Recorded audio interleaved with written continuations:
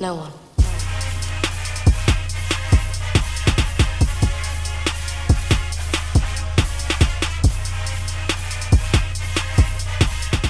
Hello, Gator Nation, and welcome into the latest edition of Locked On Gators, your team every day. I'm your host, Zach Albaverdi, staff writer for the Lake City Reporter. What's up, Florida fans? Welcome into the latest edition of Locked On Gators. On today's show, we will recap the early signees for Florida in their 2020 class. The Gators end up with 21, all of them commits who signed on the dotted line and made it official. But it wasn't all good news for the Gators as they missed on their targets who decided Wednesday. So I'll recap those results and where Florida's 2020 class stands right now with Jordan Kruger from the Lake City Reporter. Here is our conversation Thursday. And now recruiting is on a break. Yeah, we're going into a dead period, which is good. Dan Mullen looked like he needed a break on Wednesday because all the hours that he's been putting in with the staff on top of preparing for a bowl game. I mean, I really feel for the college coaches across the country that now have to deal with this right after the season ends. There's not really off season for college coaches, man. You're right, and I feel like this has now become the National Signing Day. Like the first Wednesday in February is now late signing day. There's no early signing day. Like this is signing day, and what you get in February is just leftovers. Do you like having signing day in December? I think there's pros and cons. I think there's probably more pros and cons. I think that the coaches like it, but then again, if you have one of the bowl games that's like right after Christmas, if you're playing like one of those December 26 bowls or 27 bowls. Like the Hurricanes are? Yeah, and is there even some bowls before Christmas? Yeah, bowl games I think start this Friday. Yeah, so I mean, yeah, that's a really tough ask, but I think obviously some of the more profile programs, number one, are playing a little bit later. Number two, have their class mostly secured, and that's what we saw from Florida on Wednesday. They signed 21 guys. All 21 were committed going into the day. They had some targets that were deciding on Wednesday, really kind of 5 that they were in contention for.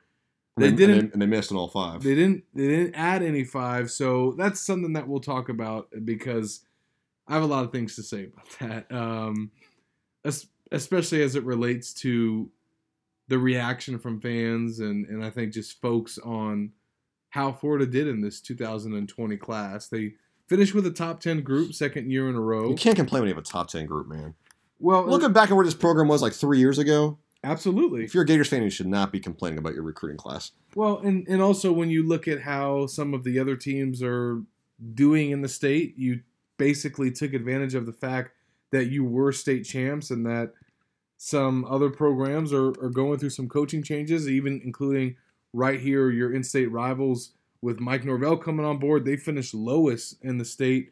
He kind of recovered that class a little bit, though. Yeah. They finished 21, so they had a top 25 group, but just nowhere close to the class that Florida signed. Miami finishes number 18. I couldn't believe Miami was 18th. If you told Miami was going to finish 18th, I would have told you you're crazy because the amount of kids that decommitted after they lost to FIU was astounding. And they didn't have a great day on Wednesday. Not. So they ended up with 19 commits. Well, they had 19 commits. I'm not sure how many of those. But if you talk to Florida State fans, they're feeling great about Wednesday based on how some of the results went, whereas you talk to some Florida fans who are disappointed. And look, we kind of run through the class, but I just want to speak in general terms. And this has happened before. This happened once, I think, during the Will Muschamp era, and he kind of made this point, and I agreed with it then, and I agree with it now, and I think it always applies. Recruiting has become so big, right?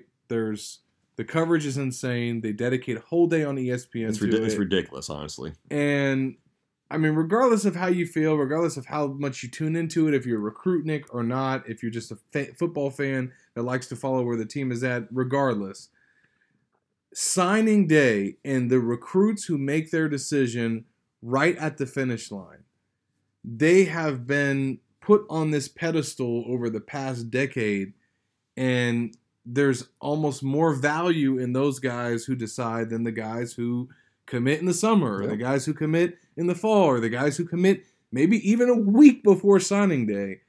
somehow the guys that decide on the first Wednesday in February or now the early signing period matter more, mean more. That's just the way it is. And it has been like that for several years. And it's all perception. It is total perception. Now, don't get me wrong. There are a lot of top targets. And then for some teams, guys that decide on that finish line, that are some of their bigger priorities. And if that's the case, then certainly you're wanting to land those players. But if you're looking at it from Florida's standpoint, you signed 21 recruits. All those guys stayed committed. 16 of which were 4 stars. You never, and 10 of which are early enrollees. Mm-hmm. You never had to worry about any of these guys flipping. You never had to worry about them visiting other schools, whereas other schools did have to deal with that. And they lost some players on Wednesday. Florida wasn't sweating bullets at all. Every single commit is solid, and you might think that, okay, that's the way it should be, but every year it's not like that. And it is a credit when you don't have to worry about the guys that you got on the commitment list. That's number one. So you can't discount that and take that for granted if you're a fan tuning in on Wednesday that you didn't have to worry about any of your commits flip-flopping. And that's a credit to Dan Mullen and his staff that they got all 21 guys to ink early. If you're a Spotify listener, use Spotify Wrap to show us your top Locked On podcast for the year. Take a screenshot and tag us at Locked On Live on Twitter, and we will share and retweet. Now, as far as the guys that did not join the class for Florida on Wednesday, probably the most notable, E.J. Smith, Emmitt Smith's son. He makes the decision to not go to Florida. He goes to Stanford, which is kind of I don't want to say surprise, but a lot of people had him pegged to Texas A&M, including Graham and I. And he went with Stanford, but most analysts and people that followed his recruitment and knew kind of the inner workings of it were not expecting him to join the Gators. No. And if you paid attention to kind of some of his comments and what some folks said, he did not want to follow in the footsteps of his father. You can't blame him. No, not at all. And Emmitt Smith made some great comments after he made the decision. He put on the Gator hat. He showed some love to his alma mater, but he also supported his son. I thought it was really cool. And I don't know if Florida fans are necessarily mad about that decision. They're just mad about the fact that the Gators, one, haven't signed a running back, haven't landed a running back yet, and now 2 years in a row, they've gotten a 5-star. There's been a 5-star recruit in the state that they were in contention for and didn't land. Last year was Trey Sanders. This year was DeMarcus Bowman. And I get it. And we can talk about that more a little bit, in depth. But that was really one of the guys. Sam Brown, the wide receiver out of Georgia, they didn't land. Ended up not even really being a finalist for him.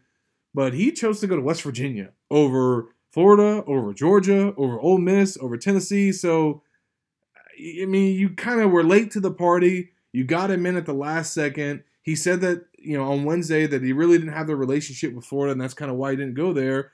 And I think if you get a guy that chose to go to West Virginia, that might say something about him and maybe, one, his academics, and two, where he thinks he is in terms of talent. You passed up all those SEC schools to go play for the Mountaineers. So is that a huge loss for Florida?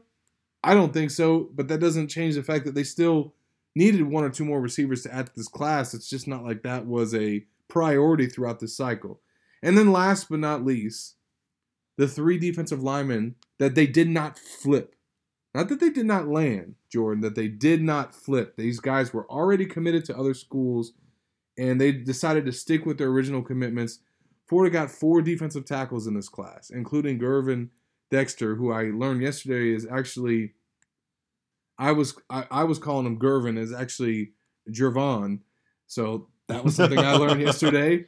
But you're talking about a guy that's a 5-star talent, 6'7", 290 pounds, had 125 tackles as a senior, and he's one of 4 defensive tackles, one of 4 4-star defensive tackles that they landed. So I don't hold it against them and David Turner, who did an awesome job in this class, that they couldn't flip 2 more 4-star defensive tackles. Are you kidding me? Yeah. They couldn't sign 6 defensive tackles. That's not a knock on the Gators. No. So I mean, if I was a kid, I wouldn't want to be another 5th or 6th defensive tackle in that class. Yeah. So now what makes it kind of tough is that one of those guys ended up going to Alabama, and Timothy Smith. You never want to lose an out-of-state kid to the Crimson Tide. But when you signed Gervon Dexter and 3 other 4-star defensive tackles, it's not a loss. No. And then last but not least, probably the troll of the day, Donnell Harris. He trolls the Gators, puts on the Florida sweatshirt, takes it off, ends up going to Texas A&M. He's stuck with the Aggies. Let's give some background on that. The Gators were not after Donnell Harris until probably the final month of the recruitment. And Most of the time, you're not getting a kid like that. If you're late to the party. And I think that went into the troll. I think maybe he felt slighted by the Gators that they didn't kind of come after him until late, and he showed some loyalty to the Aggies and decided to stick with them. And, it is what it is. He's going to come and play the buck position for Florida where they are stacked at that spot. So he would have, I think, out of all the guys that decided yesterday and chose not to come to Florida, he would have been the one that probably would have been the best to get because you only have one defensive end committed. And he would have bolstered your rankings because of how highly rated he is. But again, if you look at it in totality, you're talking about 5. And Morvin Joseph was a 6th guy, but no one had him going to Florida. I don't even know if he got a letter of intent from the Gators. So you're talking about 5 guys out of 21 who signed with the Gators. And Jordan, there are fans, Florida fans, that were disappointed on Wednesday. And it just blows my mind because I remember how much the Gators struggled in recruiting under Jim McElwain at times and struggled in recruiting, especially on the offensive side with Will Muschamp, and you go out and land a stud like Anthony Richardson. You go out and land a stud like Jaquavion Fraziers. You get great signees on the offensive line and defensive line. You load up at DB, and you sign a 5-star linebacker in Derek Wingo. Yes, you have holes in the class because you don't have a running back. You need another receiver. You could probably use another defensive lineman. But you have a top 10 class. You signed more top 300 prospects in the state of Florida than any other school in the country. They can still fill those holes. They got February, too. Which is what Dan Mullen said. And the transfer portal also. Absolutely. But I don't know, man. I mean, I just think so much stock gets put into these guys that decide on signing day, and it gets drummed up and it gets jazzed up, and fans got to learn to keep things in perspective about where how many positions are already in that class and who's already on the roster. And I mean, now you heard my whole spiel. I mean, how do you think Florida fans should feel given everything I just said? They should be happy with a top 10 class. And you're coming from it. From a Miami fan. Yeah, I mean, you would kill to have some of these guys that the Gators have committed. I'm happy with the 18, man. I can't believe it's 18. I thought they'd be below 20. So, and look, that's not to say that Dan Mullen probably wasn't disappointed with some of these results on Wednesday. Of course. And look, you could classify it as a disappointing but you can't call it a disappointing class. No, they walked out with 16 4-stars, which is pretty damn good. And even though right now in the 247 rankings, it's not reflected, Gervon Dexter could end up as a 5-star, and in my opinion, he is. Dan Mullen said yesterday he is in his book. And Derek Wingo is a 5-star on Rival. So you got some talent coming in. I think the thing that you got to look for in the future is making sure that even though you got more top 300 prospects from the state of Florida than anyone else, that you actually get within that top 300, some of those top 10, top 25, top 50 guys.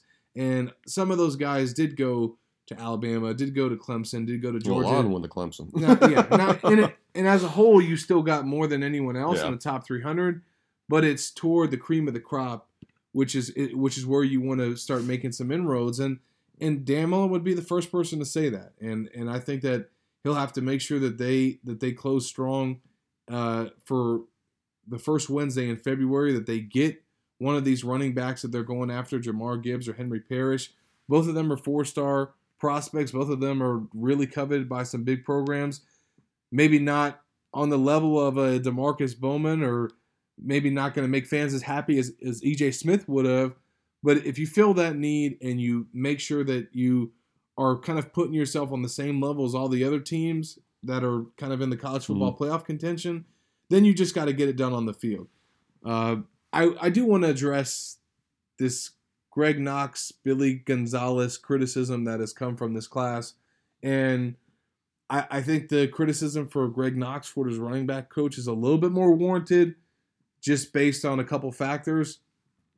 I think at the end of the day, when you're judging assistant coaches, first of all, your head coach is going to have a lot of factors that he evaluates as to how they're doing their job, but really it comes down to on-field production and recruiting. Mm-hmm. And if you're a coach, an assistant that's a really good recruiter, and maybe your position group isn't getting it done on the field, maybe you can save yourself if you're just killing it on the trail and you're getting 5-star guys and you're loading up at your position and you're helping other assistants land prospects. That's great. On the flip side, maybe you're not the greatest recruiter, but you are an excellent coach and you're great with X's and O's and you're huge at development and you get the most out of your guys and they're super productive. I think that's kind of the scope of how you look at assistant coaches and the way that they should be judged. And with Greg Knox, he came in, Jordan, his first year, and he gets Damian Pierce along with the staff to stay committed. Give him props for that. Don't know how key he was and how that played out. But then his first year on the trail, 2018, they miss on some of their top targets, including 5-star Trey Sanders. They land Naquan Wright, which I think was a really good prospect out of South Florida, but still not what fans were hoping for, looking for. But why I felt like Greg was fine after that first year was because in 2018, the production of the running backs, they had to end the season, I think 5 or 6 games in a row where they had over 200 yards rushing. And LaMichael Pirine was tearing it up. Jordan Scarlett was tearing up. So even though maybe he didn't get it done on the trail, his running backs were killing it on the field. So that to me kind of matters. Whereas you go into this year, once again, he fails to land a 5-star running back in the state. The problem is that the running back production also dipped up. Florida couldn't run the ball at all this year. And some of that was due to their offensive line. But at the end of the day, I think the rotation at times wasn't what it needed to be, trying to coach those guys up. He opens himself up to, I think, criticism at this point because if he's not getting it done on the trail and the rushing offense isn't there, you make yourself susceptible to that criticism. I think for Billy Gonzalez, some guys definitely that he could have landed as well on the recruiting trail, but because of how productive Florida's receivers are and the fact that they had their best group this past season than they've had in over a decade, he's buying himself all the time in the world. And as long as he's going to get studs every year like a Jacob Copeland, like a Jaquavion Frazier's in this class, he's going to be all right. The thing that they have to do is just make sure that they're building depth and that their numbers are up. Right now they have 9 scholarship receivers on the roster. Dan Mullen said Wednesday that he wants to be at 10. So this final six weeks, you got to go out and land somebody. And if you have to go to the transfer portal for a wide receiver or even a running back if they don't get one of their 2 targets left, this staff has shown the ability that they can do that. I just think that to be calling for assistant coaches' jobs just based solely on recruiting is ridiculous. It's so ridiculous. Because that's not what they're judged on by their head coach. They're judged on how their position group is doing and a number of other factors. So I understand the criticism for Greg Knox as it relates to recruiting. Their running backs didn't have the best year, but if they rebound in 2020 and take a lot of strides and he goes out and lands a top running back for 2021, I think people will maybe take a step back in some of their criticism. So I think you look at it big picture, Clemson really tore it up, man. They had an incredible class. 6 5-stars, 11 4-stars. Yeah, and obviously we're able to get the top guy on Florida's board in DeMarcus Bowman. And I think at some point you see these guys that make decisions to go to Clemson and go to Alabama. Alabama, man, 3 5-stars and 19 4-stars. I mean, it's just really Clemson, Alabama, and kind of they're in a tier by themselves when it comes to recruiting. They are. Georgia had that really good year where I think either they had the number 1 class or they pushed for it, and they signed a bunch of 5-stars. But they've kind of taken a step back, not at the level of they're not near Clemson, Bama and Clemson, and nor should they be. Ohio State's kind of the same way. You know, they're kind of with Georgia and LSU in that same little tier.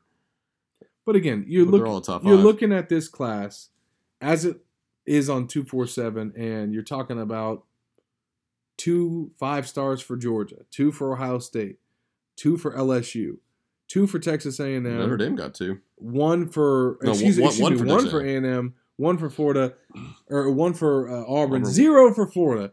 Now, again, we'll see where this ends up at the end of the cycle. Gervon Dexter is currently ranked, I think, 32 in the 24/7 Sports composite rankings. When they expand their 5-star ratings, it actually caps at 32.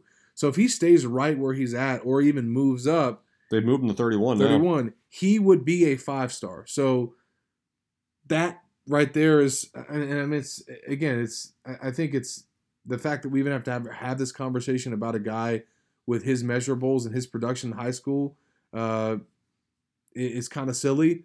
But Derek Wingo is another guy that maybe not end up a 5-star. Right, he won't end up a 5-star. Composite rankings. He's a solid 4-star. But Rivals has him as a 5-star, and he was the Gatorade Player of the Year in Florida. So you're getting a 5-star talent. Depending on who you talk to. Depending on who you talk to. But if we're looking at where Georgia's at, where Ohio State's at, some of these other schools in the top 5, Florida is right there. And I think that we saw that on the field this year, that they could go and compete with those teams. So I think big picture, while you would want to have a number 1, number 2 class, and you'd want to have maybe a bunch of surprises on signing day, I think that you should feel good if you're a Florida fan that Mullen got a group that didn't waver, that didn't jump around. They got some impact players, and even though this might not be an elite class, they got elite players at some really big positions of need. And now you got to go out there and prove it on the field and kind of make up whatever talent gap that there may be from recruiting with the coaching and the development that you and your staff are capable of. And we've seen from this group that they are capable of it. And now it's just got to translate to Saturdays. But I think all in all, it was a good early signing period for Florida. It could have been great if they would have got some flips, if they would have somehow found a way to pull E.J. Smith. I totally understand that decision by him to kind of want to make his own path and not follow in the footsteps of Emmett. Peyton Manning didn't do it with Archie. No. Peyton didn't want to go to Ole Miss because of that, and he went to Tennessee. So sometimes it's just the way it goes. Do you feel better? You were mad at your mentions, I think, and you got to rant a little bit today. I did get to rant. When I see people like criticizing Mullen or criticizing his assistants after they signed what they signed, I just think that's not warranted. I think you do that when you are not finishing in the top 25 or you're losing on everybody to your rivals, and or you have a bunch of commits that, let's say you came into the day with 20-something commits and 3-4 guys flipped and you lost them. That's when you should be getting criticized and fingers pointed, not when you don't have any shocks, any surprises, and you put yourself in position to finish with a top 5 class. Depending on what you can do here late, I think that they get a 4-star running back. If they get Avonte Williams, who decommitted from Oregon, and they can go get a wide receiver, they might put themselves in that range. But at the end of the day, it's a great class regardless of where they finish in the final rankings. Appreciate Jordan for joining me on today's show, and that'll do it for the latest edition of Locked On Gators. On today's show, we recapped the early signing period and some of the results from Wednesday. On tomorrow's show, we will grade the Gators 2020 class to this point and look at some of the remaining needs that they have leading into the first Wednesday in February. Make sure you stay tuned to Locked On Gators, your team every day. If you're looking for a last-minute fun sports gift for the holidays, go to BreakingT.com/lockedon. Breaking T makes sports t-shirts around teams' passion moments. Great for all fans. Go to BreakingT.com/lockedon and then feel free to search the site for great shirts and fun sports gifts.